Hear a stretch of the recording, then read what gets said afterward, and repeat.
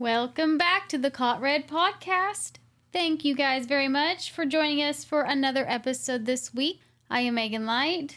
I'm Jesse Light. We are just two dog lovers here to talk about some true crime, all things horror, and then obviously our dogs too. On occasion, we do mention our cats. Like I was going to talk about how there was almost a murder in our house. Dude. Finnegan, bless her heart. Screaming bloody murder. The two boy cats will team up on her. And she sounded horrifying this morning. Holy shit. Shrieking for a good, 10 seconds straight. Yes. And you'd think that she would love you more now because you kind of rescued her. You were like, hey, stop. But she doesn't really. Nobody listens to me. No, not even me half the time. Thanks. You're welcome.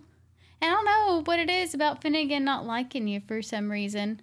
Because she's like the most feral out of all three, even though she's, living in a house for, 3 years now? I think she's about... No, she might be 4.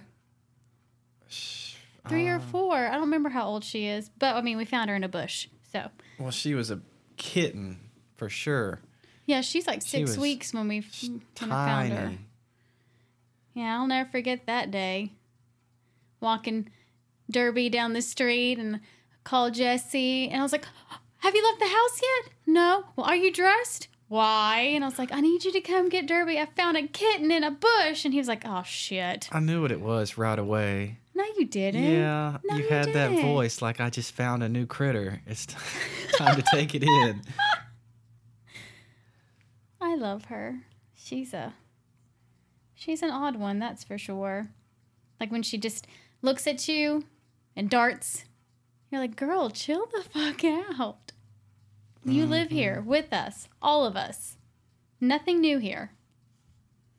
No crazy dog news this week. We just been monitoring Derby.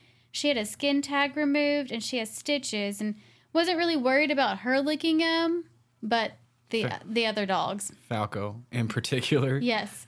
She's about healed up. And then we have one more week of watching her to make sure she doesn't have a seizure from her prevention. It's like it never happened. She's right. You would have never known anything was wrong with her. And all you doggo lovers out there, we use Simparica Trio for all of our monthly prevention for all of the dogs. And they've been on it a couple years now. But that one, and then there are some other monthly preventions that have certain ingredients that are potentially seizure-causing. Does it say it on the box or a warning? I think so. Yeah. I think it does. But Aussies are just prone to them in general, I've learned over the years. And the one that Derby had a few weeks ago was 3 weeks after giving prevention. So our vet doesn't think that caused it, but she was like, watch her for 2 weeks after her having the prevention this month, and then we'll take it from there. So, well, it's not nearly as bad as that video I showed you this morning. That made me want to cry. Yeah, this blue heeler got into the compost, and whatever was in that compost caused him to have a seizure. It was a bad seizure, too. And yeah, because he was in the hospital for 2 or 3 days, and it's still looking like he's barely walking around and getting by, but nightmares. Well, hers was definitely more neurological because of the heat stroke a couple years ago. Well, I say a couple, but it was 6 years ago now. So she's definitely more prone to having them on occasion just because of that. But that blue heeler, he probably ate onion and something. Whatever else was in there, which dogs aren't allowed to have anyways. So I'm sure his was just through ingestion like that. But that was not the best way to start the day. Well, anytime I see a sad video of a dog, I've got to show it to Megan because it's just fair that way. That's if you suffer, I suffer. That was in our vows, yeah. I might have to go back and look at that. I don't remember that one. Was that the fine print at the bottom? Yeah. Well, if y'all saw Jesse's meme that he made with Ripley, God, that is the most accurate thing ever, because we are finally, through all of our friends having their babies, everyone's had their first round of kids now, so it's just, I guess it's time for us to get another dog, I guess. I don't know. We got to balance it out in the world. I do have some book recommendations. I read The Housemaid and The Housemaid's Secret by Frida McFadden. And everybody in my book group was raving about this and it had great reviews. And I was like, surely it's not that good. And then I read them and I was like, holy shit, they are that good. So if y'all are looking for any good thrillers with lots of twists and turns and you think one thing about the book and then you keep reading it and you're like, holy shit, where did that come from? You need to read those. I read the first one. I did part of it at work. I read like 2 or 3 chapters at work. And then on break, I read probably like 3/4 of the way. And then I finished it Saturday night. And then I read the second book Saturday night also. So I literally knocked out those 2 books like in a day and a half. They were really good. I read them really fast, obviously. But you were locked in. Dude. And you would just like giggle every now and again. And I thought she was laughing at the TV, but no. No, but they were very good. So if anybody wants to read The Housemaid and The Housemaid's Secrets, I would highly recommend them. And then we didn't really watch too much this week. We watched Deadline, which was one of Brittany Murphy's last movies, and that was a doozy. Did you pay attention? Not as much as you. I was kind of in and out of it. Well, I'm still like trying to figure it out. It's one of those that like you think you know what's going on and then something happens and you're like, what? Kind of a mind fuck or no? Yeah. like all horror movies, she's a writer, she's a screenwriter, and she's in this house all by herself and she's trying to finish this manuscript for a movie and she sees the spirits and then she finds these videotapes, but then her book is about what she's seeing. But is she really writing the book and these things are coming to life, or is she being possessed by the victim? I don't know. It was a lot of things in one, but it made me very sad to see Brittany Murphy in it because she is one of those that went way too soon. Which is a whole nother story. Literally. We could do a case on that. Just saying. Hint, hint. Wink, wink. Then we watched Murder by Numbers yesterday. What an Easter movie that was. And that has Sandra Bullock and Ryan Gosling, and I really like that one. And I'm just really curious how many people out there on Saturday got my reference for Happy Rex Manning Day. If you did, let us know. I saw a few Instagram stories if you know, of you Rex know. Manning, yeah. I hope you guys are ready for Jesse and his case this week. Are you ready? As ready as I can be. Well, let's fucking go. Bear with me. I've kind of got a sore throat, but we're going to get through this. Dude's been eating a package of cough drops. It's working, though. I got you a new packet downstairs. Oh, thank you. Target. Of course. She had to go to Target. Listen, they have our sheets. Anyways. Back at it. My sources today are law.justia.com, nancyconstory.com, courtlistener.com, casetext.com, and caselaw.com. The case I have for you today was actually a listener recommendation, so shout out to Christy Nicole for this case. She actually told me that her father was accidentally mistaken as the suspect when the police were trying to find him and arrest him, so that's crazy. Jesus. I couldn't for the life of me find a picture of the suspect around the time like the crime happened. So the only one I found, he was quite aged, but she showed me a picture of her dad and they do look pretty similar. I mean, they've got the same stash going on there. So I could see how the police might have mistaken him for that guy. It's always the mustache. Yeah. This case involves one psychopath that set out to finish a job that he started. It involves a woman who is tough as nails, who goes through hell and back, yet is still able to make something of herself. And finally, this case involves the justice system, which you could say has failed victims over and over again. Instead of just doing what they know is right, they have to go by the book, the fine print, all the laws. That it's just ridiculous. Which in certain areas needs to be rewritten, and in some cases on the spot, like in this one. I mean, my gosh. Yeah, you bitched about it a little bit earlier. Yeah. Now, there's actually a Lifetime movie made about this case. It is called Fight for Justice, the Nancy Conn story. I watched it on YouTube. Terrible quality, probably because it's on YouTube and it's from 1995, but Hell yeah. it was a pretty decent true crime movie for a Lifetime movie, I guess you could say. I guess you haven't watched a lot of Lifetime movies. Me? No. They changed quite a bit throughout, but a lot of it was accurate. Like, they changed one of the victims' names, and they didn't use the same years as in real life for some unknown reason. So I was getting confused when I was doing my research. I'm like, wait, this happened in the 70s, not the 80s. And I only really came across a couple newspaper articles, and then there was a shit ton of case law to go through that just drove me nuts, because that is, whew. Over your head? Yeah. So, here we go. All right. Nancy Conn was born October 3rd, 1939 in Birmingham, Alabama. She was a widow to a man named Jimmy Conn. They had 2 children together, Gary and Lisa. In the Nancy Conn movie, she lived with her parents as well, or at least they were around a lot due to the circumstances. I'm not sure if she actually lived with them in real life.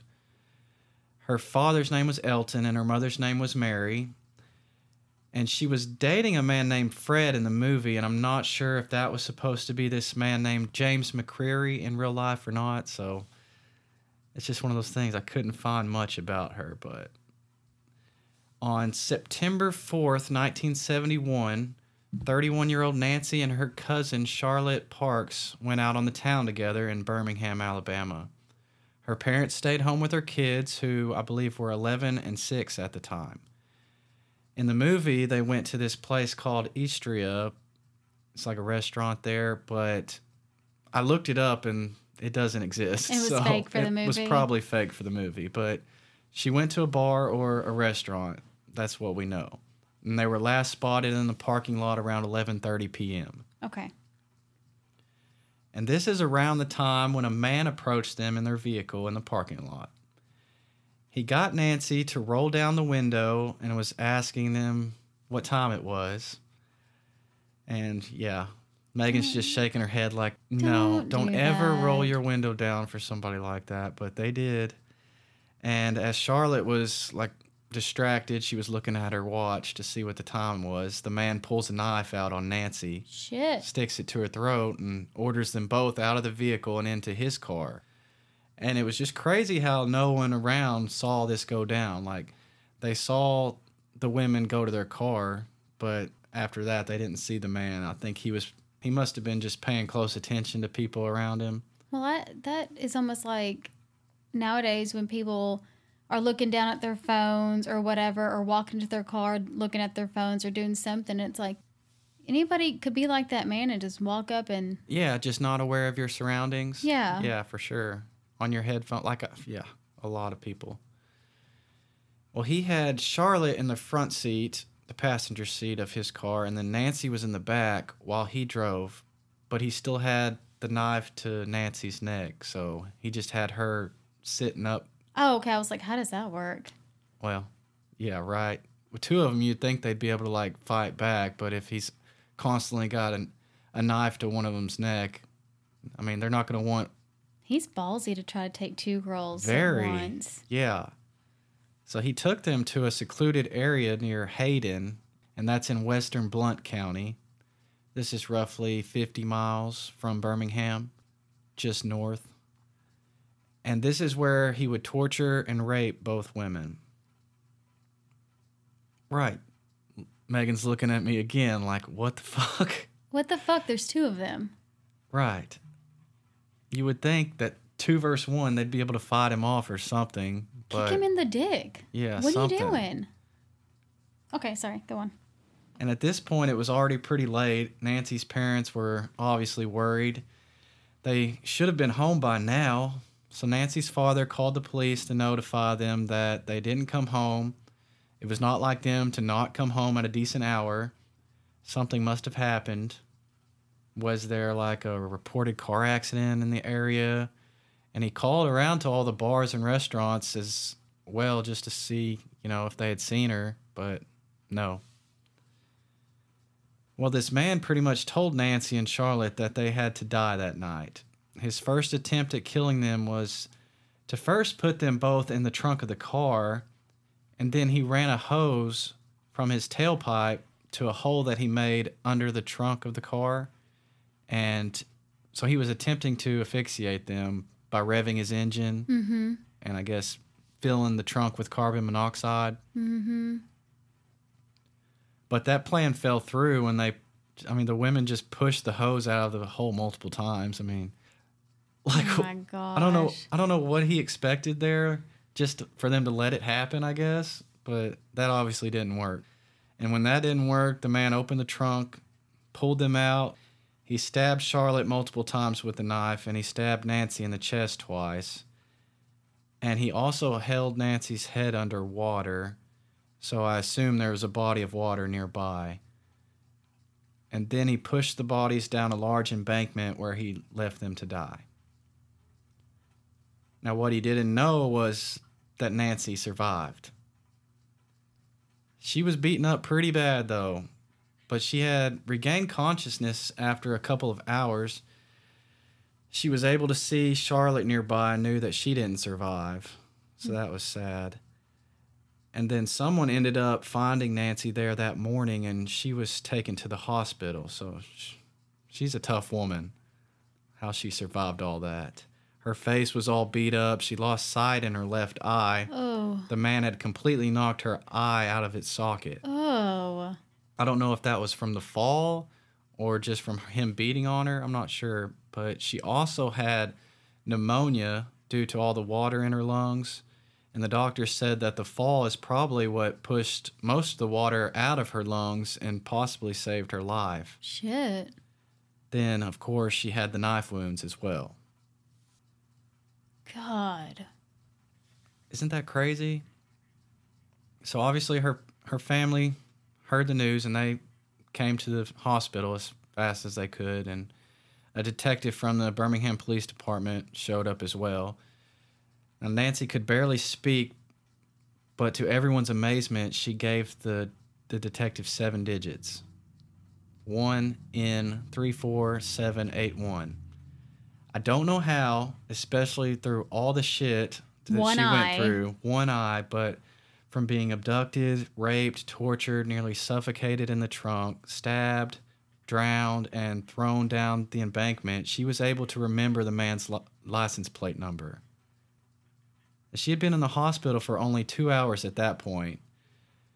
She must have seen it as he was putting them in the trunk, and then she just memorized it from then on, like just said it over and over again in her head or out loud till it stuck. But dang. Or he was abusing them on the back side of the car. Maybe when he had her friend, Charlotte, you know, she's probably looking around being like, what's around me? Where am I? And then she sees it, and she probably just repeated it to herself until she learned it. Still, I mean, I'm sure she. But yeah, there's was concussed, all that shit going on. The hecticness of everything. That's just amazing.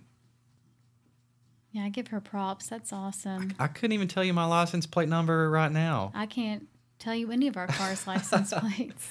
I mean, I have numbers memorized, like obviously my social security number, like my credit card number, bank account, but there's only so many passwords and logins and numbers that I can store in my brain. Mm-hmm. So that's just crazy. That's awesome.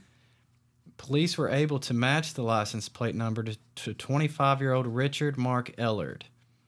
Ellard had red hair, freckles, and blue eyes.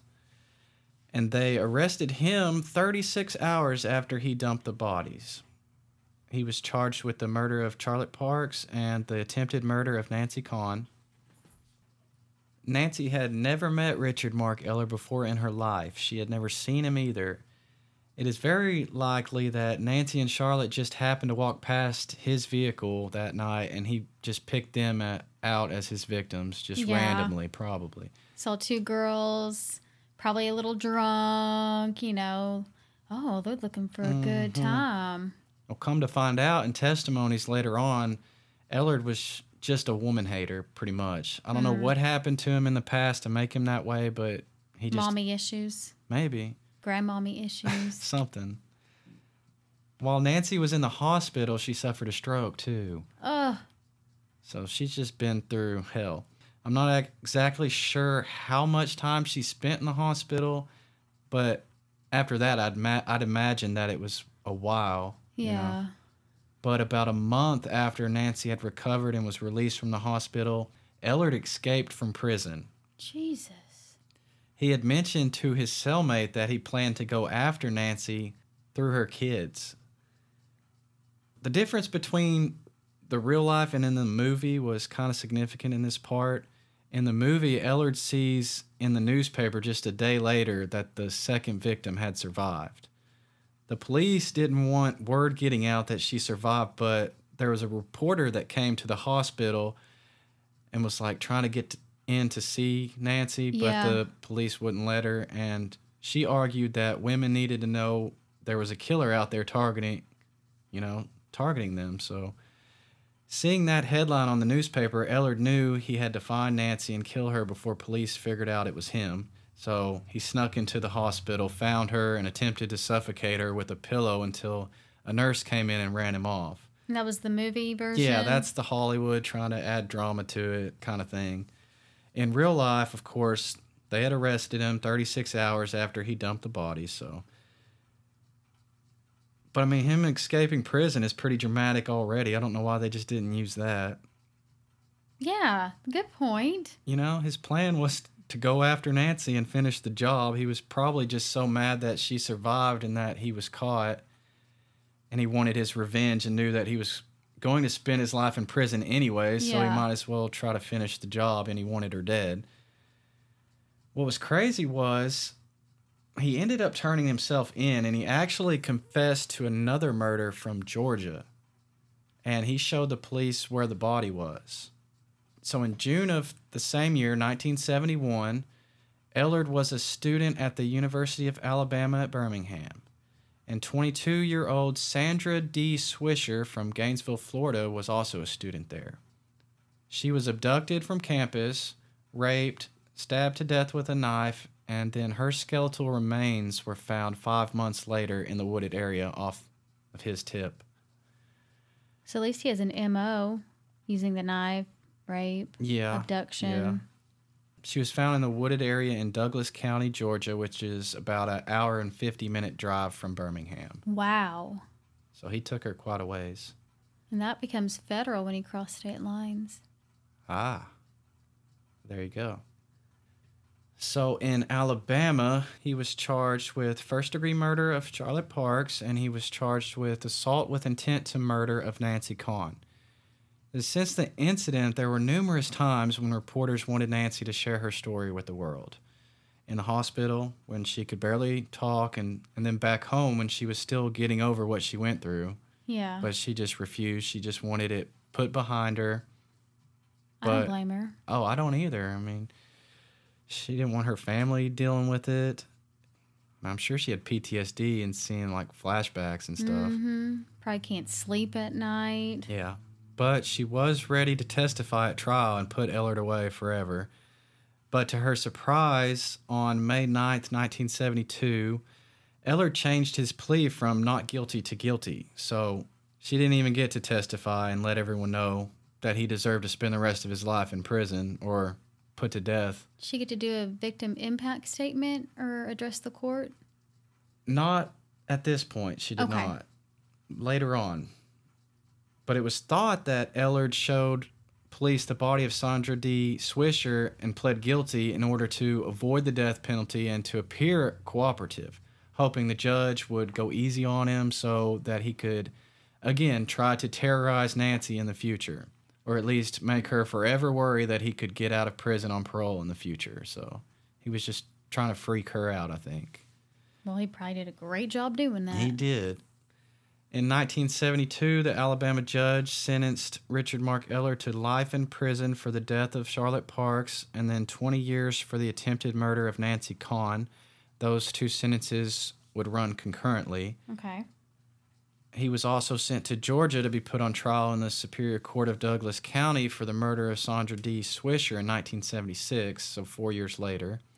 He also pled guilty in this case. He said that he was high on amphetamines when he abducted Sandra and took her to Douglas County, Georgia. The judge ended up sentencing him in Georgia to serve life in prison, and this would run concurrently with his sentences in Alabama, and he would serve out his time in Alabama. Okay. So with him pleading guilty, he would have the chance at parole in the future, which is just crazy Bullshit. to me.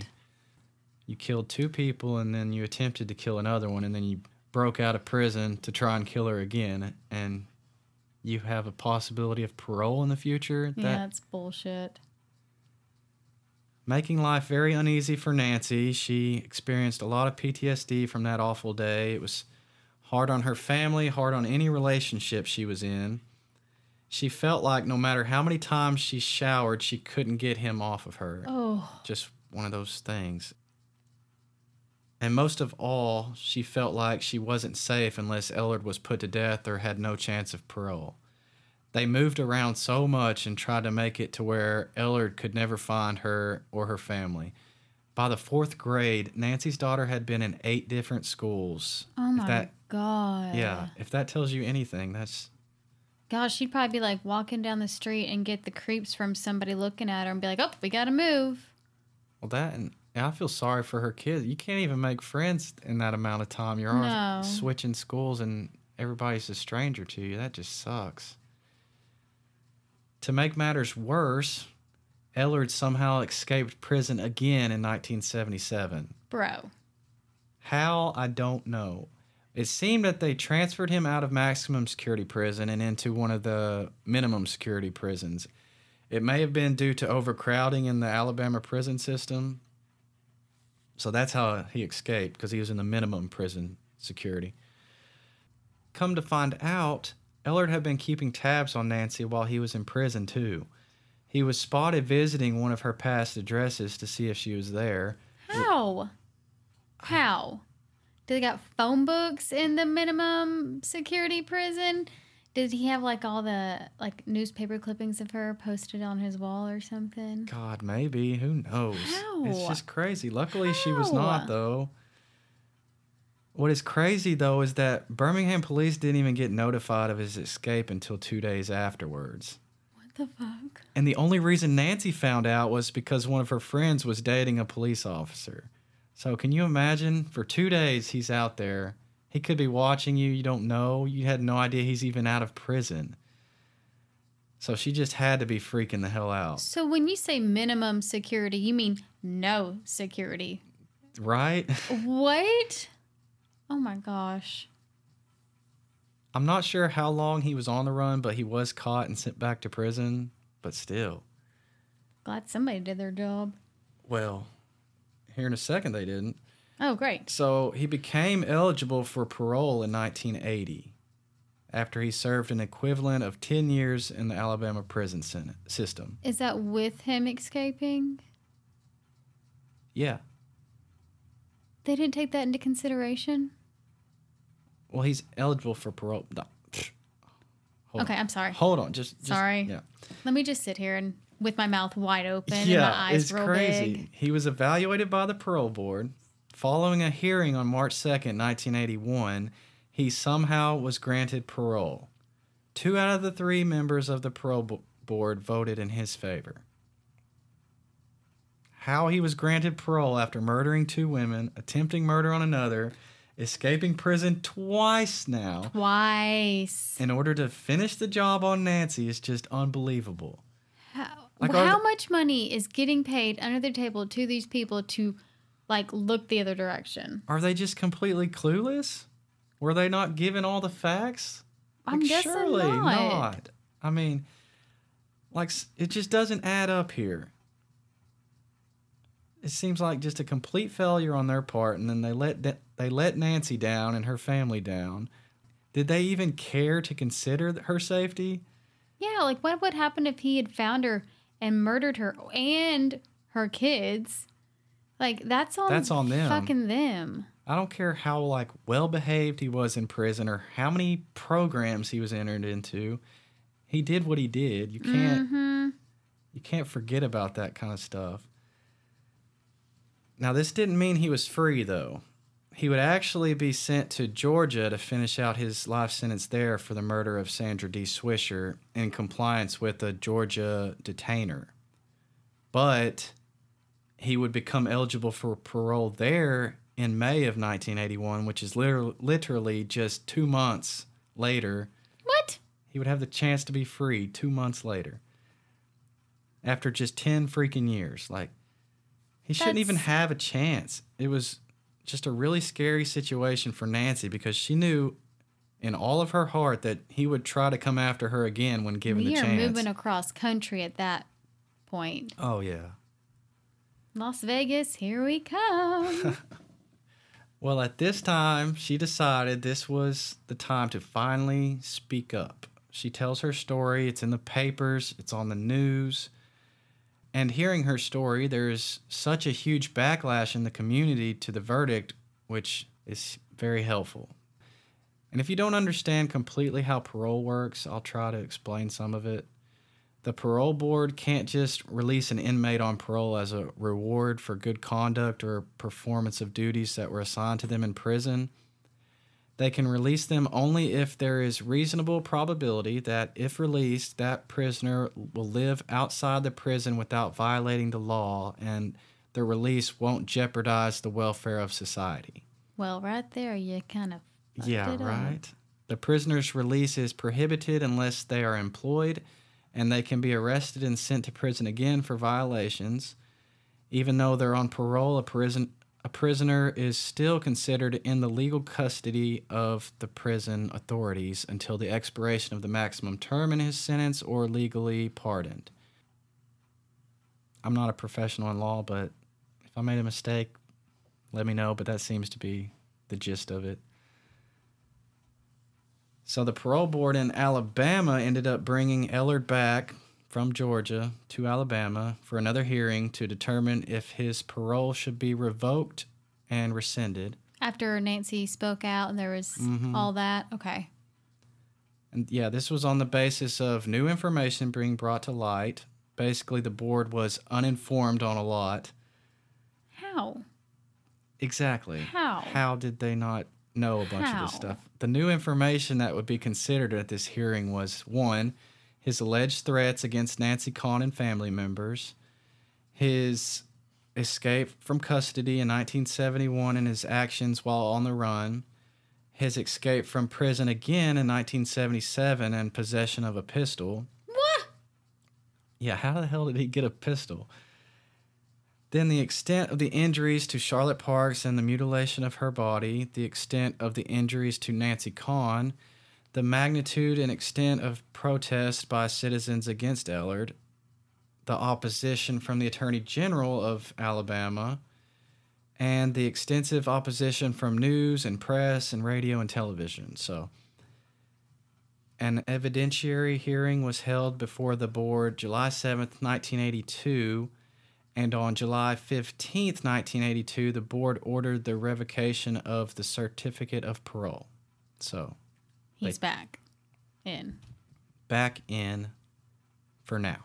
I'm sure a lot had to do with the press more than anything else because everybody wants to protect their image like they're doing their job correctly.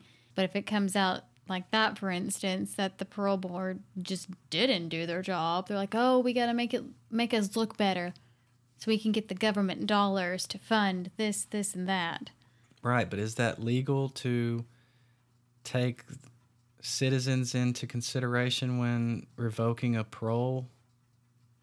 What do you mean? Like the backlash from the community, is that something that you can consider? They prompted the media, I'm sure. Is that legal though? Yeah, I would think so. Oh. Are you going to tell us differently? Because I would think if I got like hundreds of letters from citizens in fear of their life, just because Nancy was his focus doesn't mean he's not going to kill somebody else or kill their kids. So, yeah, I agree, 100%. But the law's different, Law isn't is it? the law. The Attorney General even came out, though. He said, look, the Board of Parole failed to carry out the responsibility mandated to them. The board should take immediate steps to reconsider and revoke the parole granted to Richard Mark Ellard. So Nancy had the Attorney General on her side, at least. So at this point, huge victory for Nancy and her family and for all victims that hadn't had much of a voice in parole hearings up until this point. Now, she was able to speak at the hearing and testify against Ellard to his face. She showed her toughness. She worked with the founders of the Vocal Foundation, which is Victims of Crimes and Leniency. It originated after the murder of Quinette Sheehan in 1976. Her mother, Miriam, had to go through the struggle of 7 different trials against the 3 men that killed her daughter. Wow. She had to go through 4 trials involving the 3 suspects charged with the murder of her daughter. Then each time the suspects were guilty, but she had to go through 3 more new trials because Alabama's death penalty law was ruled unconstitutional by the U.S. Supreme Court. I'm sorry, if you killed somebody, we get to kill you.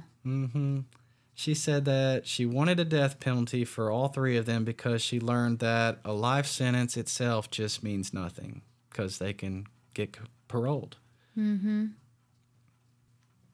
On August 30th, 1982, Ellard actually filed a petition for writ of habeas corpus in the Circuit Court of Montgomery County, Alabama, alleging that these actions of the board in revoking his parole and filing the detainer with the Georgia penal authorities were illegal.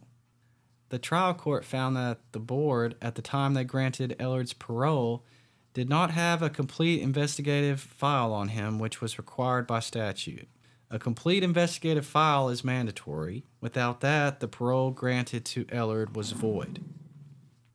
On August 30th, 1982, Ellard actually filed a petition for writ of habeas corpus in the Circuit Court of Montgomery County, Alabama, alleging that these actions of the board in revoking his parole and filing the detainer with the Georgia penal authorities were illegal. Okay. Now, they didn't let this go through, so he had to file a writ of certiorari. Sounds good to me, love. That it's a struggle is the word. toughest word to ever pronounce. Oh, my God. Anyways, he was basically trying to find out if what they did was legal, I guess you could say. The trial court found that the board, at the time they granted Ellard's parole, did not have a complete investigative file on him, which was required by statute. No shit. A complete investigative file is mandatory, and without that, the parole granted to Ellard was void. Ellard, obviously, was going to appeal this, so it was directed to the Supreme Court of Alabama next. Ellard's first contention on appeal was that the trial court erred in upholding the action of the board in revoking his parole. He contends that the parole had been legally granted and conditions weren't violated. But again, it is required for the board to have a complete investigative file on Ellard's social and criminal record before granting him parole. After granting him parole, a lot of information came out thanks in part to Nancy. The protests, newspaper articles, and the Attorney General made it known that they didn't quite have the full report on Ellard. So I believe that their revoking of the parole was legal. Yeah, but he's like, it's not my fault they didn't do their homework. Right. I feel like, they could have found this information out for the initial parole hearing. Yeah. If they would have just done their due diligence there. There was a psychological report on Ellard in the files of the State Department of Corrections that they probably could have gotten their hands on and taken a look at, and that probably would have helped them change their minds. I don't know why they didn't do that. Right, it's like right there in the and prison. Then I don't know how they didn't take into account his escapes from prison twice. Like, they had to have known that happened. Right, I feel Surely. like they would have had like a printout of his like page in prison and be like, escaped, or something, like a big stamp on it. You would think.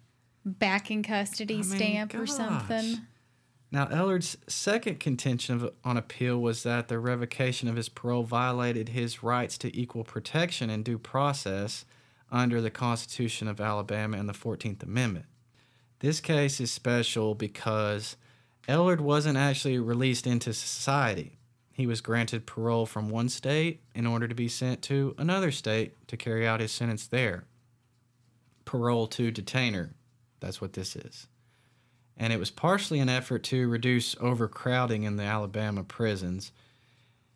In this instance, Ellen was given a conditional transfer and nothing more. So, this allows the board to release a prisoner to another state for the purpose of serving a sentence in that state.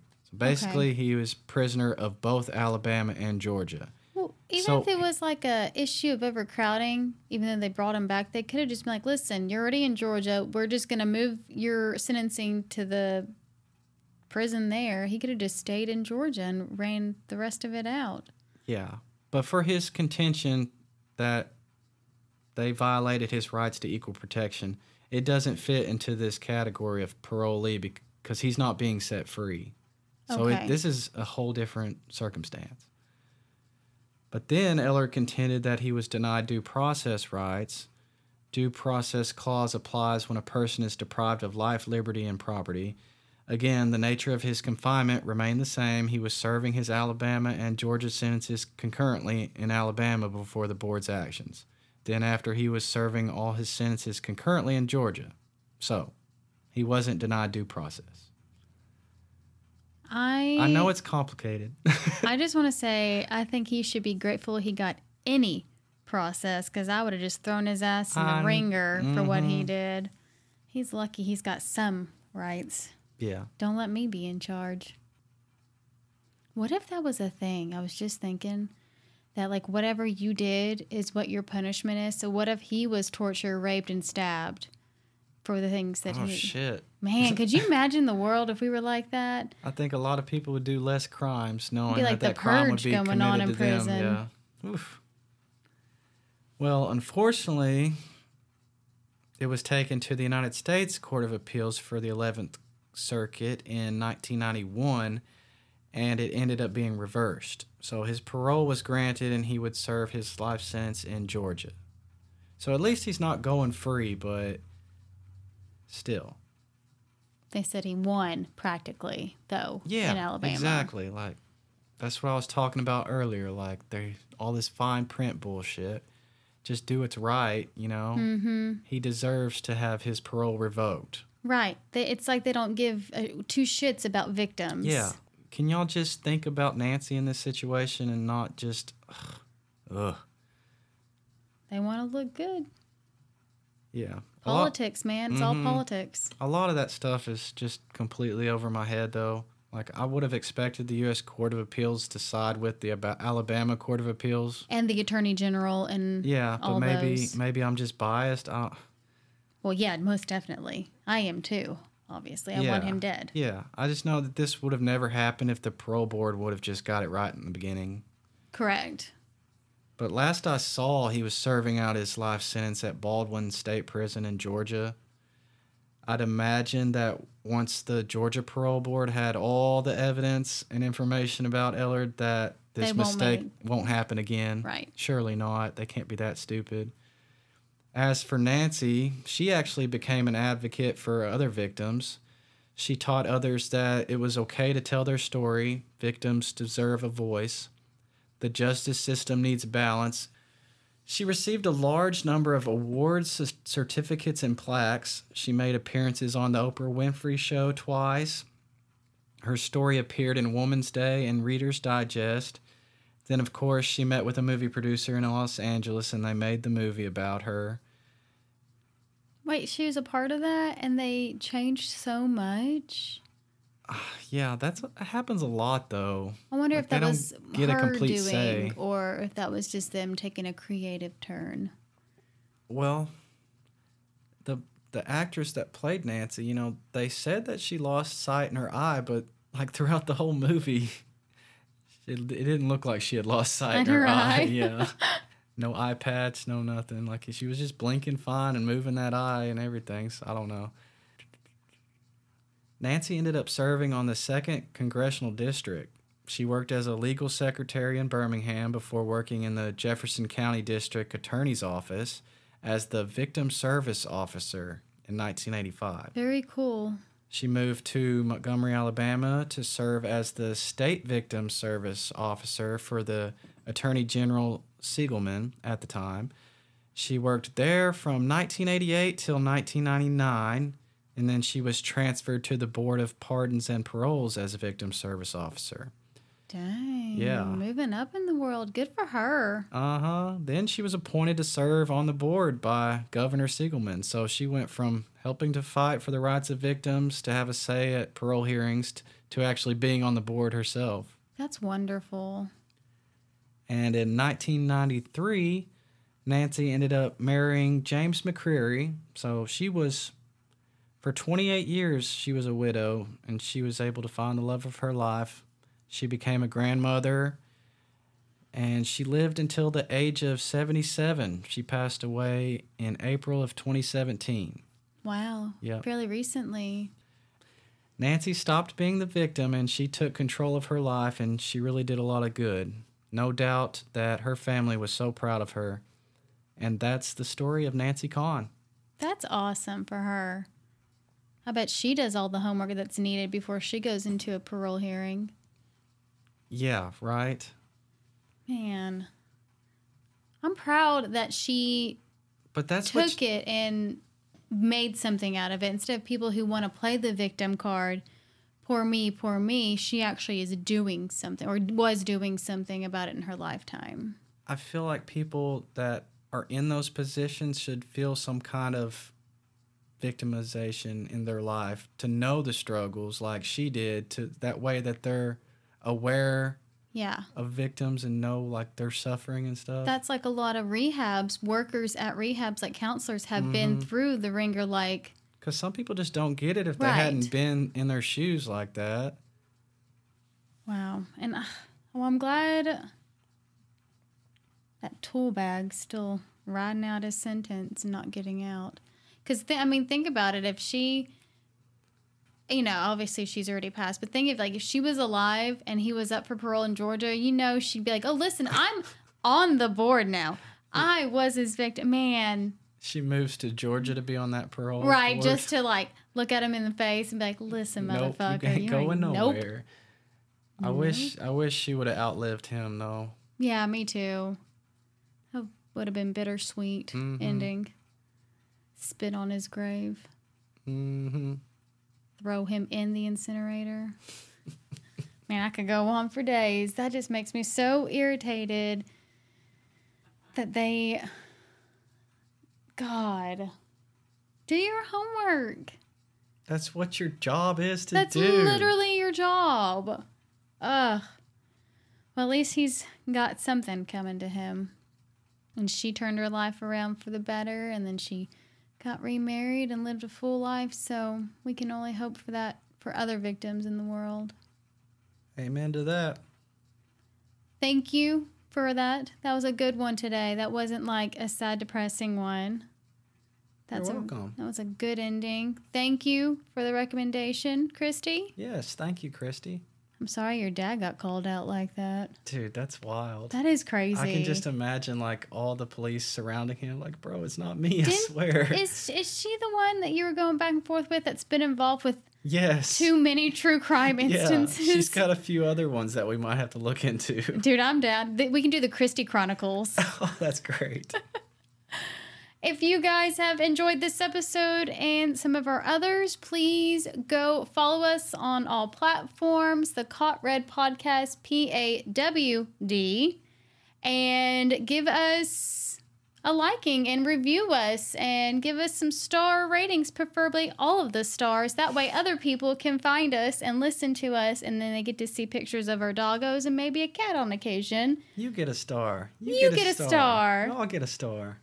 But until next time, stay local, shop local, murder local.